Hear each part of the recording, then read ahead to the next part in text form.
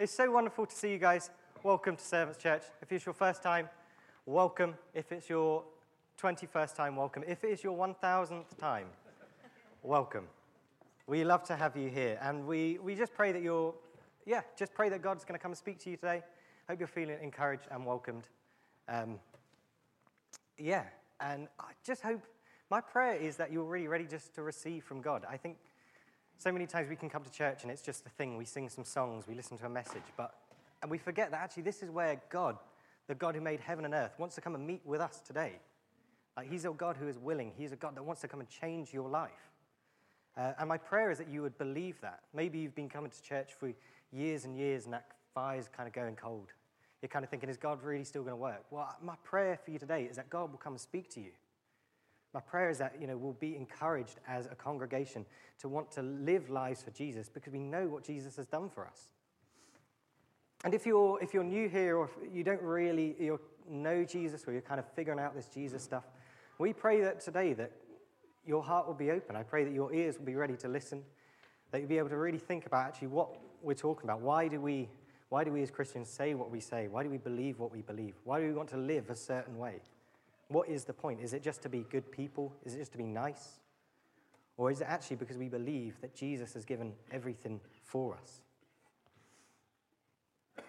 So that's our welcome. And I haven't even started the timer because that wasn't even an introduction. That was just talking. Anyway, there we go. We started. Well, so today we're going to be looking at Philippians chapter 2, verse 19 to 24. So if you find it in your Bible, if you don't know where Philippians is, use the contents page. Some people feel so embarrassed you don't know where their books in the Bible are. The contents page is there for a reason. If you find it and you're looking for the big 2, which is the chapter, and then the little 19, which is the verse number. So that's where we're starting. And while you're finding that, I'll just give a little bit of context. So in our passage today, this is a letter from the New Testament that Paul wrote, the Apostle Paul. He's writing it from prison. That's quite a key thing to remember. He's not with the church. That's why he's writing them a letter. He's in prison at the moment. And we're kind of starting halfway through the chapter. But just earlier in the chapter, we see Paul is talking to the Philippian church. He's encouraged them. This is how you should live out your life as Christians. This is how you should live out your faith. And he says, in order to live out your faith, this is the example you should follow. And it's an example from Jesus. It shows how Jesus was a very sacrificial and humble servant to all of us. And then Paul then goes on to talk about a guy called Timothy. And he's who we're going to be looking at today, Timothy and his example. This isn't just travel plans, as some people might think, where Paul just says, I'm going to go and send you Timothy, and this is why. It's not just about travel plans. But in our passage, we see that Paul kind of lists Timothy's credentials. We see from the passage, we see what kind of a person Timothy is. And we're going to see how Timothy's example demonstrates what a Jesus-centered life looks like among believers. And from that, and from Timothy's example, we're going to learn how to practically live out a Jesus-centered life in our church, in our congregation, through loving and serving one another. I forgot to say, if I'm speaking too fast, tough luck, sorry, that's how I speak. But there is handouts on your seats as well. Sorry, it's a bit of an eye test because I wanted to cram a lot on. But follow along on the handouts if you feel I'm going too quick. But this is what we're going to do. We're going to look practically how to live out that Jesus-centered life from Timothy's example. How actually our relationships should function, how we should function in the church by loving one another, serving one another, meeting with one another. It's going to be this, hopefully going to be very challenging. Hopefully it's going to be very practical. And I know how some of you might feel when you hear oh my goodness, it's all about practical stuff and serving and loving. Some of you might be sitting there cringing in your seats thinking, oh my goodness, I hope Rory doesn't look at me because I'm really bad at serving, or I feel like I just don't love people the way I meant to do. You feel like nothing you ever do is good enough. And if you're feeling that way, this isn't a message to condemn you and to beat you over the head and say, do better, you're doing rubbish. This is a message to encourage us. to see that actually we all struggle. We all struggle with our sin. We all struggle in the way that we don't love people the way that we're meant to. This is a message meant to encourage us in moving towards Jesus as a church, moving towards a Christ-centered life as a church. So hopefully this is going to be practical. Hopefully it is going to be challenging. I don't want to condemn you. Hopefully that doesn't come across. But I want us to be challenged. I want us to be provoked. I want us to think about, actually, how are we living in this church? How do we love the people around us? How do we treat the people around us? How do we respond not only to Jesus, but to Jesus' people? And this is one of the key things, right? And I want to start with this. Which is the most important thing that we need to recognize, especially when looking at Timothy's example, is that the fact that Timothy is only a good example because he put Jesus first. He started from a place of knowing what Jesus did, knowing how Jesus gave everything for him, to free him from his sin, to give him a new life.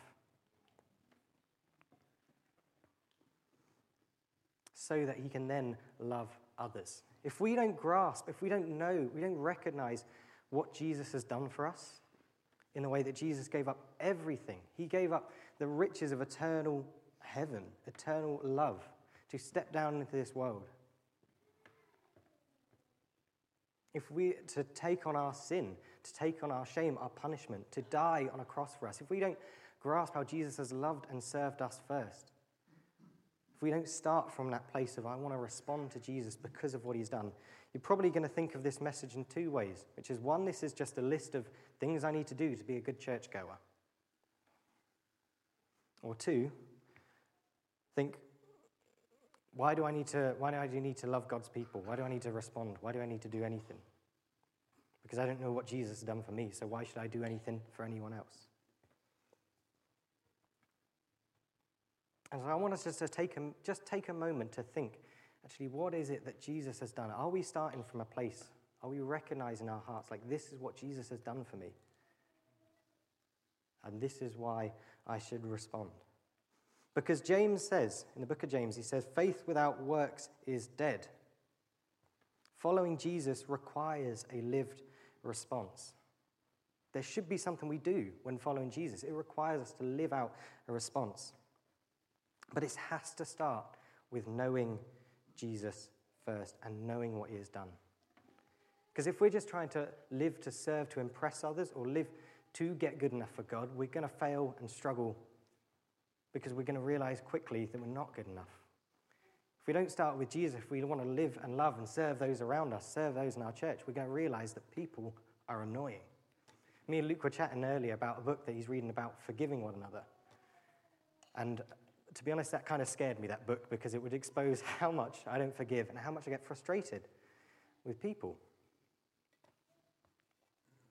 But if we don't start from knowing Jesus and responding to Jesus, we're going to struggle in loving the people around us. So on that note, I'm going to pray, we're going to read a passage, and we're going to dive in. Sound good? Yes, I got one yes from John, so that's great. If John's on board, then that's good. Oh, Father God, just thank you for today. Thank you for the fact that we get to be here, that we get to hear your word, that we get to open up your word and see what you want to say, Lord. I thank you for godly examples like Timothy that have gone before us, Lord, in serving the gospel faithfully, Lord God. And I thank you that we can look to godly examples like Timothy, like Paul in the Bible, because you have changed their life. You transformed their lives. Lord, thank you that godly examples are only good to follow because of the work that you've done in them and the way they point to you. Lord God, and I pray that you would help us to see what you've done for us, Lord. I pray that you would challenge us in the way that we live and serve those around us. But I pray, Lord, that we would also see that the way that we should love and serve is a response to what you have done by sending your Son to die for us, for freeing us from our sin and shame, for serving us in ways that we could not imagine, in continuing to serve us as our high priest for all eternity. Lord, help us in our hearts to start from a place of knowing what you have done and desiring to live that out. Stir up that heart of desire to live out our faith towards you and your people. We pray this in Jesus' name. Amen. Amen. So, Philippians 2, verses 19 to 24. Starts this way. It says, this is Paul speaking to the church. I hope in the Lord Jesus to send Timothy to you soon, so that I may be cheered by news of you. For I have no one like him who will be genuinely concerned for your welfare. For they all seek their own interests and not the things of Jesus Christ. But you know Timothy's proven worth, how as a son with a father he has served with me in the gospel. And I hope, therefore, to send him just as soon as I see how it will go with me. And I trust in the Lord, shortly I myself will also come. So, we're going to pull out 4 main things from this passage. Right. And the first thing that we can learn from Timothy's example is to share and celebrate God's work. When we look at verse 19, let's look at verse 19 again. It says, I hope in the Lord Jesus to send Timothy to you soon, so that I may be cheered of news by you. What is Timothy's role? Why is Paul sending Timothy to this church in Philippi? It's so Timothy can go over there, come back, and tell Paul of the good work that God is doing. His sole role and purpose that we see here is to go and bring back the news of what God is doing and encourage Paul. And that gives us this first kind of challenge. Do we want to share what God is doing in our lives? Are we people that want to get excited when we see God doing something, when we see God answer prayer, when we see God growing our youth ministries or our home groups, when we see God just working in the lives of people? Are we people that want to share that good news? Do we want to go and tell people, this is what God has done this week? This is how God has spoken to me this week. This is how God has just done amazing things. I remember a little while ago, I do run the youth ministry. That's what I do for a job here at Servants. And a little while ago, I was really sick. It was on a Friday morning. Youth was on a Friday night. And I was so sick that I actually had to say I was going to cancel youth. But Lydia and Jess and Bubba, they said, no, we'll go run youth for you. You just stay at home. I was thinking, I'll just have a nap, then I'll be better for later. But alas, I was not. But I didn't go to youth that week. And after youth, I asked Lydia, what did you do at youth today? And Lydia told me this great thing that they did. They were looking at the fruit of the Spirit. And she was saying that they did a bit of an overview about some of them. And what they got the kids to do is that they gave them Post-it notes and pens. And they were to write down on these Post-it notes what fruit of the Spirit they see in the other kids' lives. What fruit of the Spirit do they see God growing in their friends around them? So apparently they're all running around the hall just slapping each other with Post-it notes left, right, and centre. All got things, but it's not just slapping each other. It's got things that say on their back, I see God growing joy in you. I see God growing love in you. I see God growing patience in you. And Lydia came back and excited to tell me this is what God was doing. And me, who was sitting there sick and ill and sometimes feeling like, you know what, I don't know why I do youth ministry anymore. It doesn't feel like anything's happening. I was encouraged to see and hear what was going on. I was encouraged to see the fact that God was at work in the lives of these kids. I was encouraged when Lydia came back and said, this is what I have seen God doing. I have seen God in work. And what do? I praised God, I glorified God. I said, thank you, God, for the work that you're doing. Are we people that when we see God move, we want to share that news?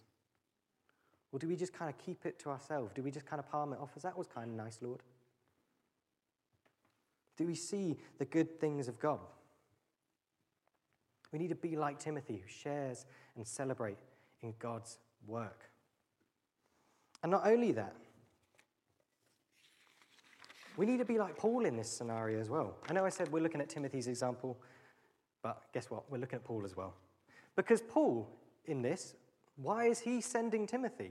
Because he wants to know what's going on. He wants to be encouraged. He said, I'm going to send Timothy to you soon so that I may be cheered by the news of you. Timothy was there to share the good news of God, share the work God was doing. And Paul was someone that said, I want to know. I just now got that song, I Want to Know, Can You Show Me, from Tarzan stuck in my head. Lord, help me not get distracted. But Paul wanted to know. Paul was disconnected. Paul was sat in prison. He could have literally said, out of sight, out of mind. But he said, I want to know what's happening in this church. And that challenges us. Do we care enough about the wider church to take time to find out what God is doing? Do we ask each other, do we ask people around us, what is God doing in your life? What is God doing in kids' ministry? What is God doing in your home group? There's so many home groups going on around here that I'm sure that God is doing a good work in all of them. Why am I sure of that? Because I know that God is a good God. But I know that because God's a good God. But I don't know that because I've asked him. I haven't asked the home group leaders. And that's a failure on my part, to ask and seek and say, what is God doing? Tell me the specifics, because I want to be encouraged.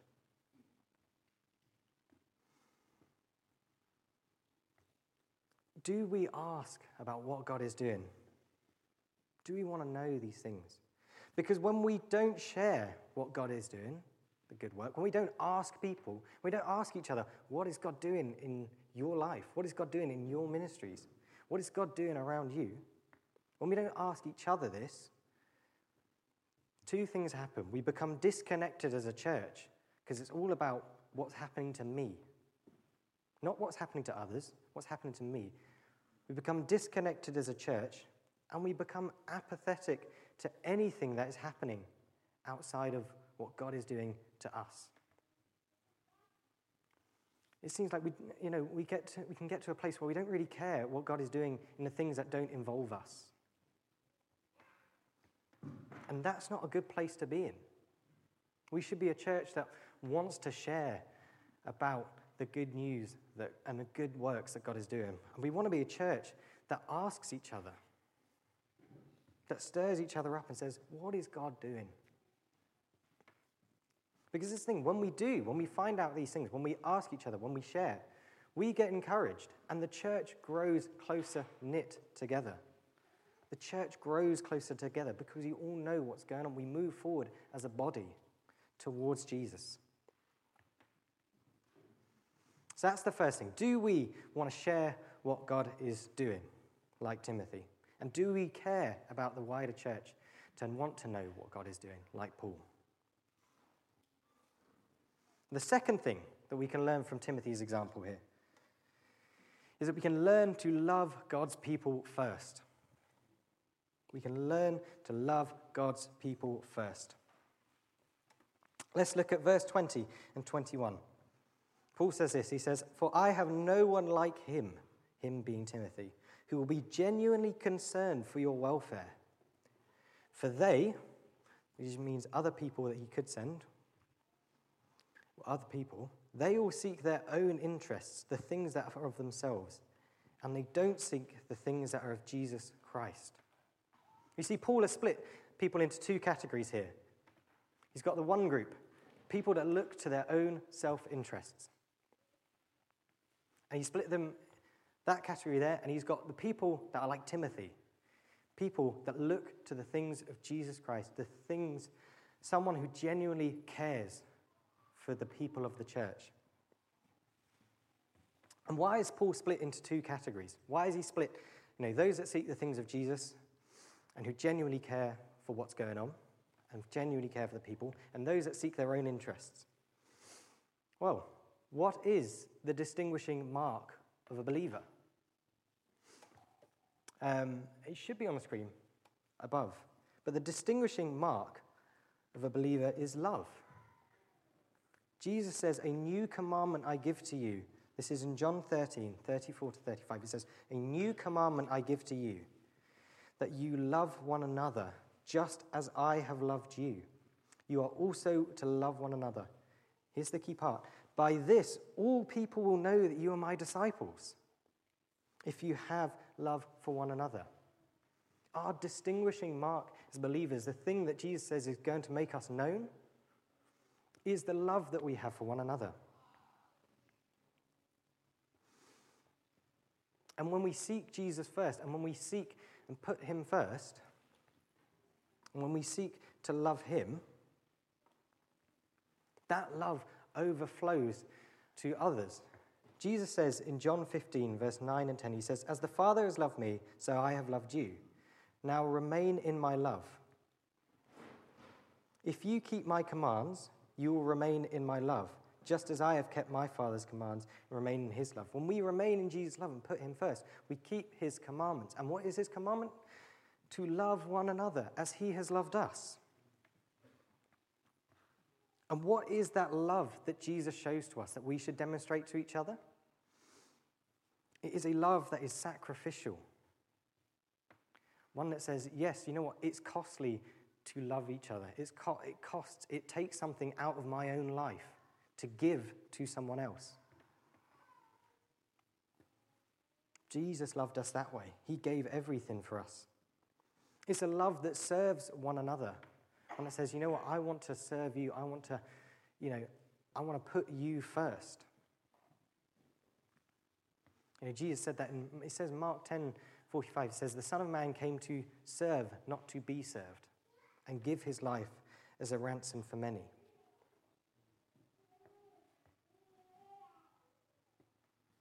It is a love that puts other people before ourselves. And so this is the love that we should have for one another. This is the love that we should be pursuing. Not because, not just for the sake of it, love for love's sake. It's because this is how Jesus has loved us. And this is how he says that we should love others. Like I said at the beginning, when we see how God has loved us, when we see how Jesus loved us, that should inspire us to love the people around us. And Paul puts Timothy in that category compared to the others. The other category is those that seek the interests of themselves. And this is the thing. When we like to think about putting our own interests first, when we hear that kind of phrase, looking to our self-interest, we like to kind of make it this really cartoony thing like, oh yeah, look at me. I'm going to put myself first. I care about me. I care about number one. I don't care about anyone else. I want everyone to serve me. Sometimes we can make it so cartoon and like this caricature of this is what self-interest looks like. When we say, I don't care about God's people. I don't care about what Jesus has done for me. I just want to receive. I just want to get. I just want people to make my coffee. I want people to serve my bring and share lunch. Maybe being served for bring and share is good because then people don't get gluttonous and just stack up their plates. But it's this idea that sometimes when we think about our own self-interest, it's about this is what I want to get. I want to look after myself. I want to think about myself in this really over-the-top way. And we do this because we like to detach ourselves from feeling like we look to our own self-interest. Oh, only caring about myself, that's not me. I care about others sometimes. Only wanting to be served, I do give up a little bit of time. But this is the thing that I want us to see, right? Is that Jesus wants us to love like he has loved us. Sacrificial, serving, putting others first. And that when we look to our self-interest, it's not this over-the-top, detachable way. It is a subtle thing. Sometimes when we say things like, or when we think things like, in the coffee break, I'll go talk to my friends, because I love my friends. And to be honest, it's kind of hard to meet new people. I don't really want to talk to new people because it's difficult. I'd rather just talk to someone I know because then I feel like I'm receiving. I don't really want to take the time to get to know a new person. That's looking to your self-interest because you're saying, I want to put my good conversation first over the love of someone that is new and doesn't know anyone. It's like when we say things like, yeah, I'll serve on kids ministry, but I'm going to be really strict on it because I don't want to miss out on the fellowship or I don't really want to miss out too many times on the sermon.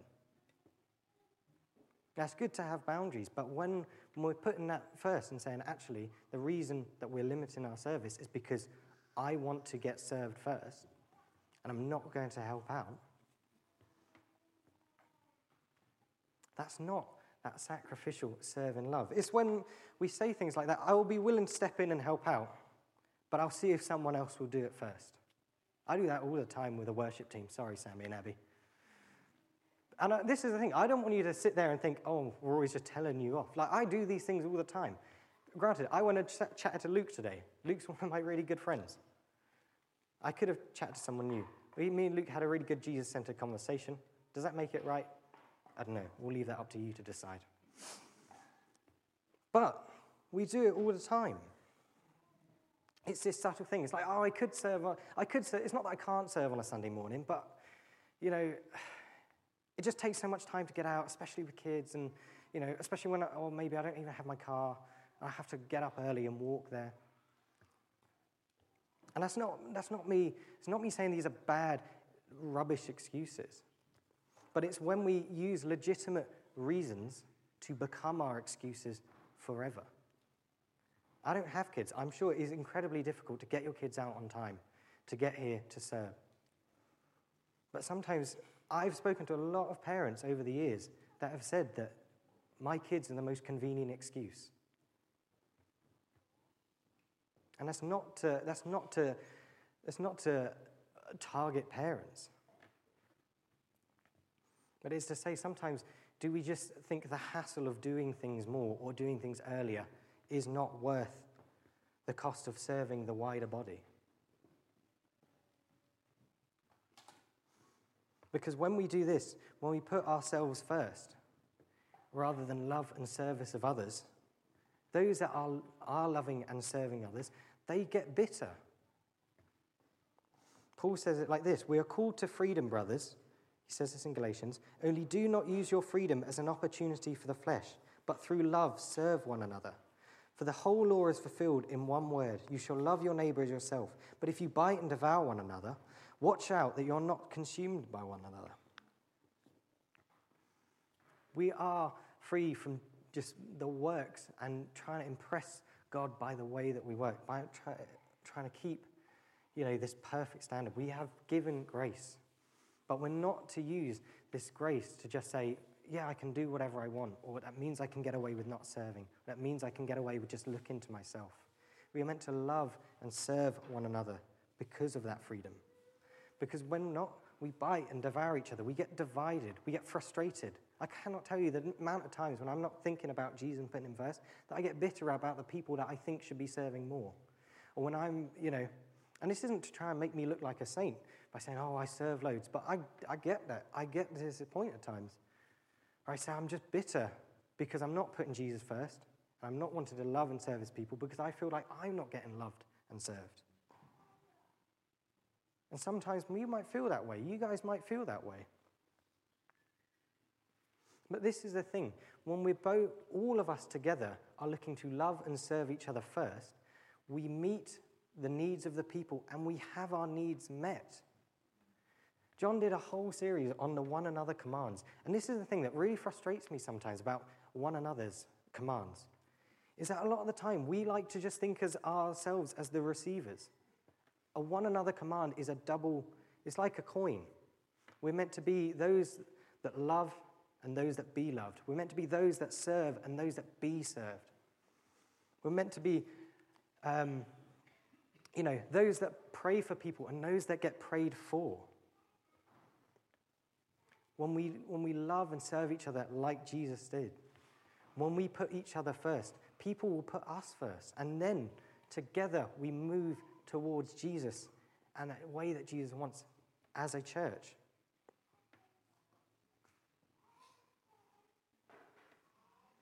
But when we're not doing this, we look to our own interests. We look to what suits me, what's comfortable for me. And we end up getting divided. We end up feeling, I'm not being satisfied by my church. I'm not being served by my church. I always think of it like this. Me and Josh, we have a cleaning arrangement in our house. He cleans the bathroom, I clean the kitchen. It's the way it's always been. If I don't clean the kitchen because I don't think Josh has cleaned the bathroom, he's going to look and say, I'm not going to clean the bathroom because he's not cleaning the kitchen. And then what do? We sit there in a huff with each other in this Mexican standoff of cleaning. Who's going to clean first? And then when we do clean, it's out of bitterness towards one another because it's like, well, maybe if I do this, then he will bloom and get on and do it. But when I clean the kitchen because I see Josh has cleaned the bathroom, he cleans the bathroom because he's seen I clean the kitchen. We move because we serve in one another, we're loving one another.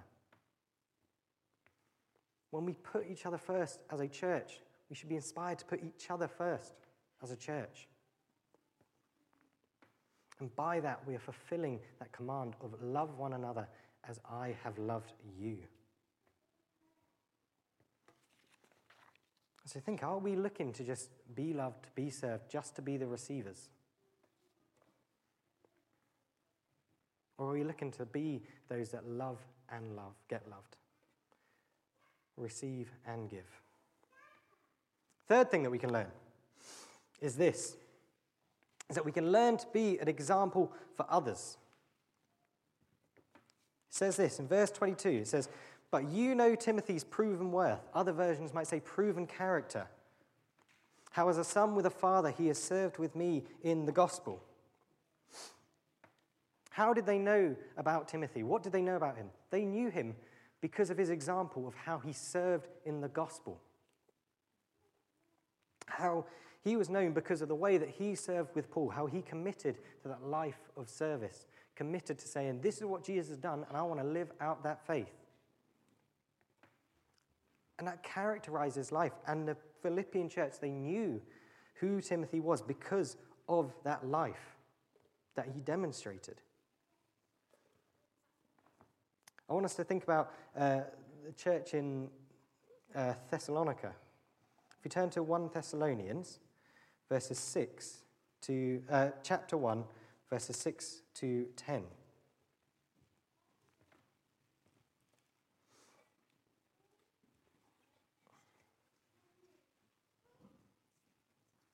And if you haven't turned there, it should be on the screen. I'm reading from the New Living Translation because I like the way it paraphrases it and talks about it.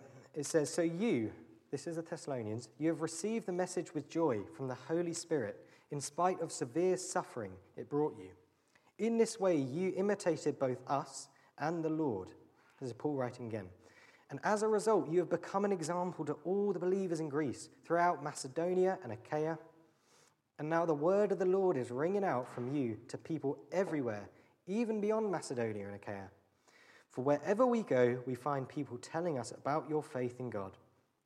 We don't need to tell them about it, for they keep talking about the wonderful welcome you gave us, how you turned away from your idol to serve the living and true God, and how they speak of how you're looking forward to the coming of God's Son from heaven, Jesus, whom God raised from the dead. He is the one who has rescued you from the terrors of the coming judgment. This is a church that was known to all the believers in Greece and Macedonia and all these areas. Why? Because of the way that they pursued Jesus. Even in suffering, even in the midst of something that should have turned them away from saying, you know what, I don't really want to receive Jesus because look at all the suffering that I'm going to have to go through.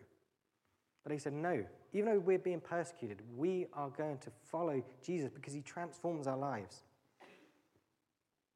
And that became an example to everyone around them. So much so that Paul didn't have to go around preaching anymore. He would preach in other areas, but to those areas because they already knew what was going on. They were examples to the believers. And we are meant to be those that inspire and be examples to those around us to follow Christ. And we're also meant to be people that are inspired by the people around us. And again, if we want to inspire people by the way that we follow Christ, or be inspired, we need to go back to our first couple of points as well. Asking what God is doing, sharing what God is doing, loving and serving one another. And it says this in Proverbs 27, verse 17. It says, as iron sharpens iron, and one man sharpens another. We are meant to be those that point each other to Jesus. We're meant to look at each other and say, I see what God is doing in your life, and I want to be more like that.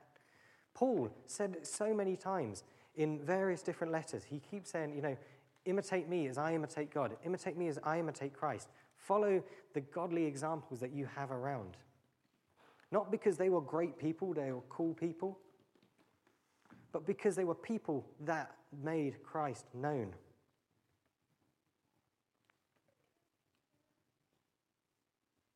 They are people that made Christ known. Do we want to be those people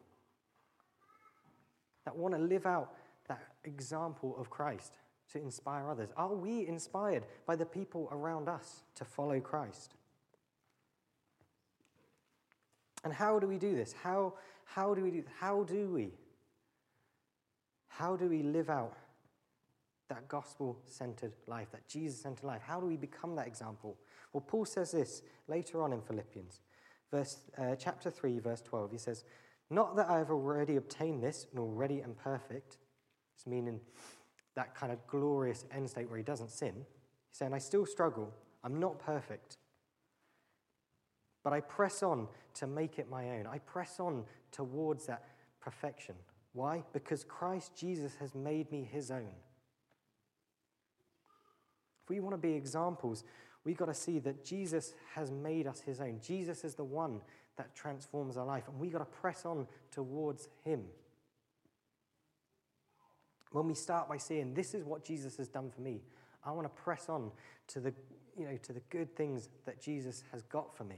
I want to press on to be more like him. It's not just by works that we become less sinful. It is the Holy Spirit inside of us, but we've got to be active. We've got to be active as well. It's the Holy Spirit and us working together.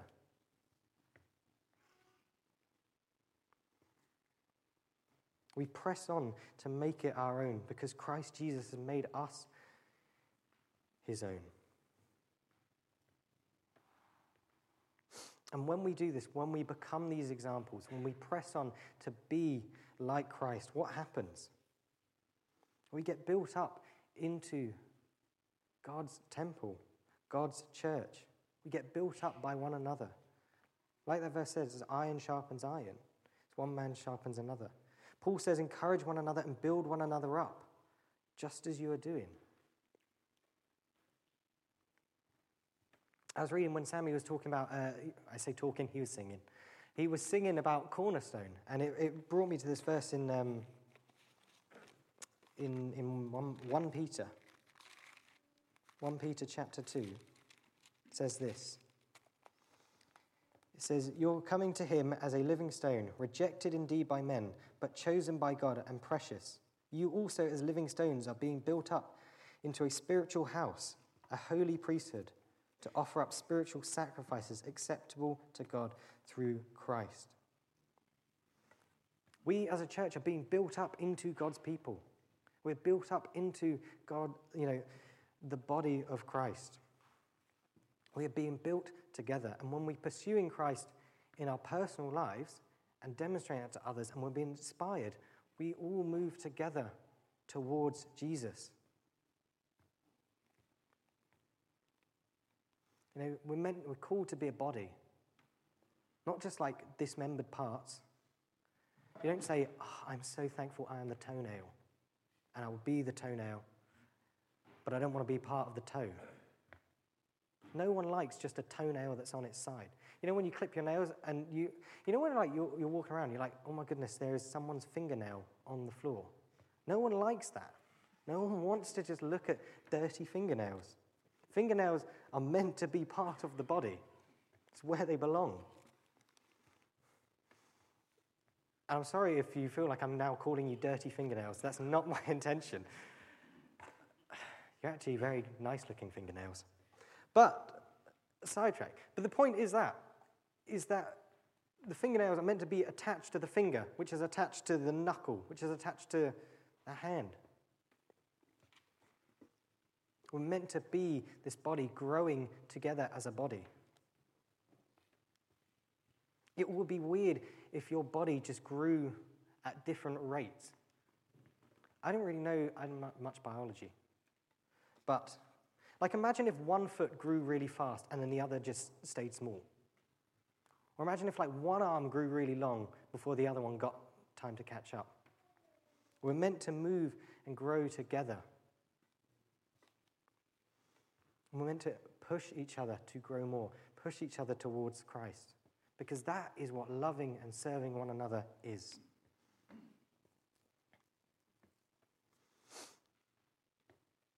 If we want to love and serve one another and encourage each other with our examples, we need to do the fourth point, which is this. It's that we can learn from Timothy and Paul to value and pursue intentional relationships. Oh, my back just cracked. Getting old. Anyway, we can learn from Timothy and Paul to value and pursue intentional relationships.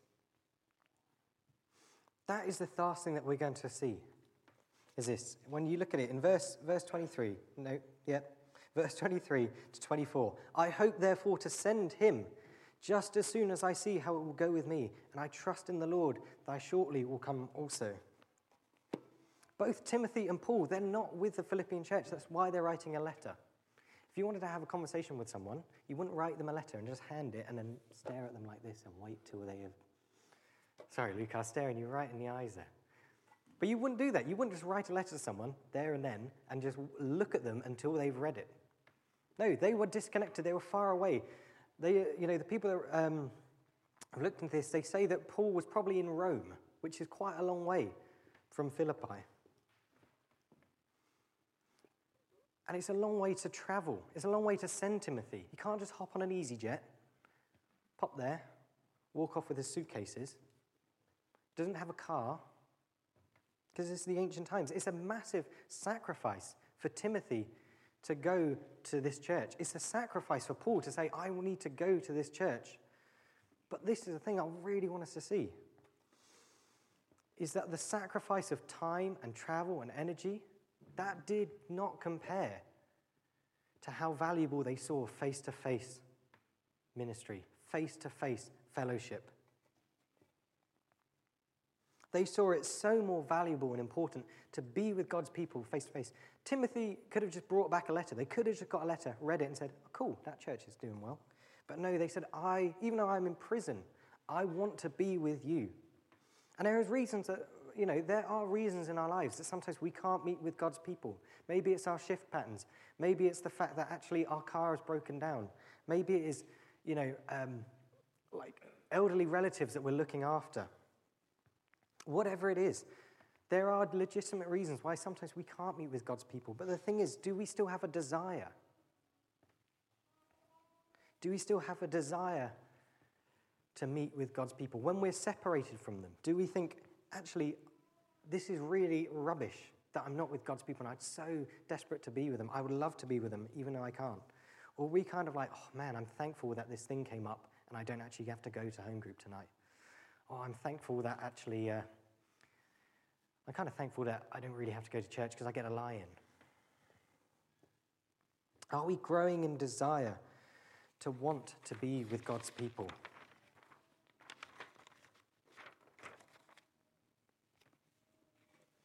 Do we see the sacrifice of travel and time and effort? Do we see those sacrifices as worthy sacrifices?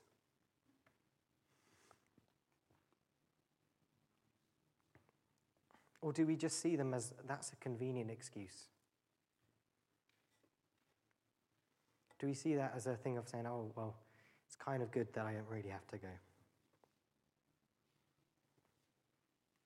The author of Hebrews, he challenges us this way in saying this. He says, let us consider how to stir one another up to love and to good works, not neglecting to meet together, as is the habit of some, but encourage one another all the more as we see the day drawing near. We're meant to stir one another up in love. We're meant to stir one another up in good works, and that works best when we are face to face, when we can see it in people's eyes. It says, rejoice with those who rejoice, weep with those who weep, mourn with those who mourn. And we do that face to face. We grow in love for one another. Jesus, he spent so much time with his disciples, investing with them, day to day, being with them, praying with them, eating with them. When Zacchaeus was up in the tree, the wee little man he was, what did Jesus say? Jesus didn't say, "Oh, it's nice to see you up in the tree." He said, "Get down. Come here. I must eat at your house today." Jesus was a bit pushy in that way, but it was good because it was what Zacchaeus needed. Jesus didn't just say, "Okay, I'll shout at him in the tree." But in fact, I want to go and be in his house with him. I want to eat with him.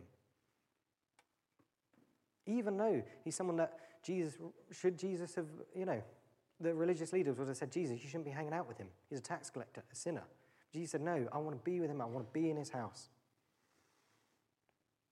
Do we have that desire for each other? And this is the thing. Do we just seek church and see church as just a Sunday morning friendship with people? Or are we seeking each other out? We have home groups all over the city. Do we see the value of weekly meeting, with fellow believers? Do we see the importance of yes, I'll go to adoration this week, even though it's an effort to travel all the way across the city. I'll go. Why? Because I'm meeting with God's people, I'm praising him, I'm praying, and I'm worshiping him. Do we see that as more valuable than the time it takes to drive there?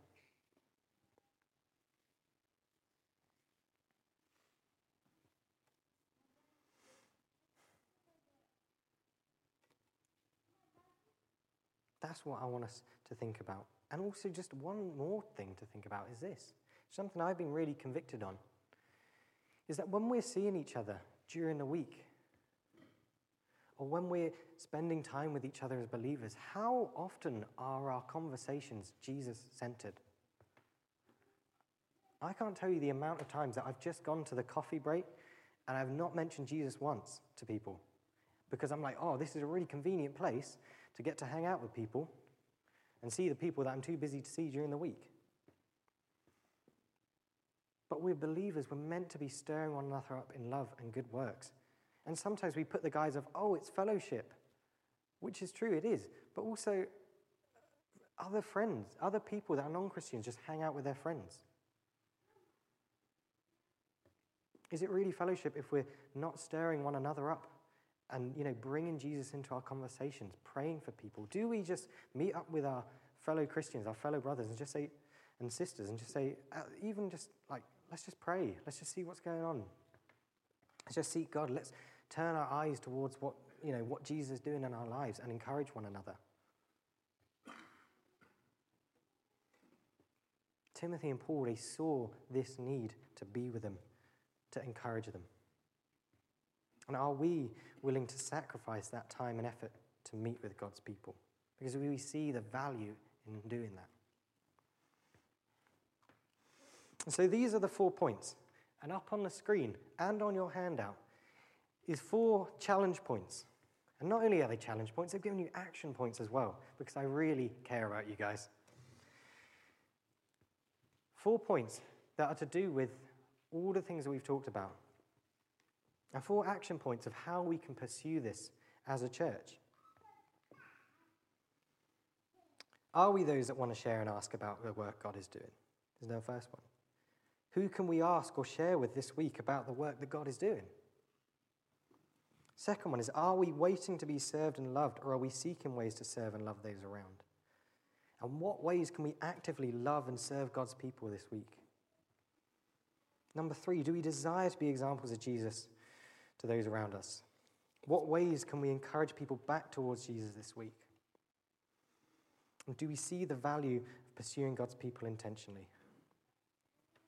And how can we seek God's people this week? Maybe giving an evening to home group, giving someone a call, praying, inviting someone over for dinner. How are we going to live this out as a church? And I'm going to wrap up with this, because I know that you listen well, and I've got kind of going on. But it's all good stuff. But I'm going to wrap up with this, as what I said at the beginning as well. The first important thing to recognize is that this cannot be done in our own strength. Without looking to Jesus first and seeing how he loves and transforms us, how he has done these things for us, how we respond. We don't do these things for Jesus or just for his people, but we respond because of what he has done. If we don't do that, if we don't see how Jesus has first done these things for us, that list above me is just going to be a list of do's. Things that we need to do to be better churchgoers. It's about doing this because Jesus loves us and he's given us everything. And this is the command that he has given us to love his church, his people, just the way he has loved this. So the worship team, they're going to come back up and we're going to head to the Lord's table together. And so the final parting thing. And communion, they're going to play a song, and as we do, we're going to come to the Lord's table. We're going to come and, as we feel led, to get the bread and the wine. And this is a thing, communion is a thing that is for believers. The Bible is clear that this is something that those that have put their faith in Jesus do. And I want to ask us, before we go, is this: if you're not a believer here, if you're not someone that has put their faith in Jesus, we ask that you don't take communion because this is for believers. But that doesn't stop you from accepting Jesus today and saying, I want to know more about this Jesus. I see that his people may be sinful and messy, but he's someone that's worth following. I want to ask you that question and say, do you know what Jesus has done for you?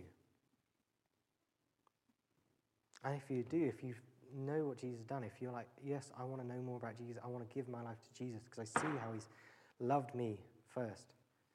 Pray that prayer in your heart. Say, Lord Jesus, I see what you've done for me. I thank you and I want to live in response. And for those of us that are Christians, I want us to think of this. Do the way that we live our Christian lives, I want us to think of this. Do you live your Christian life in response to Jesus? Or just because it's what you should do? So the worship team are going to sing this song. We'll hold the cup and wine, and then we'll partake together at the end.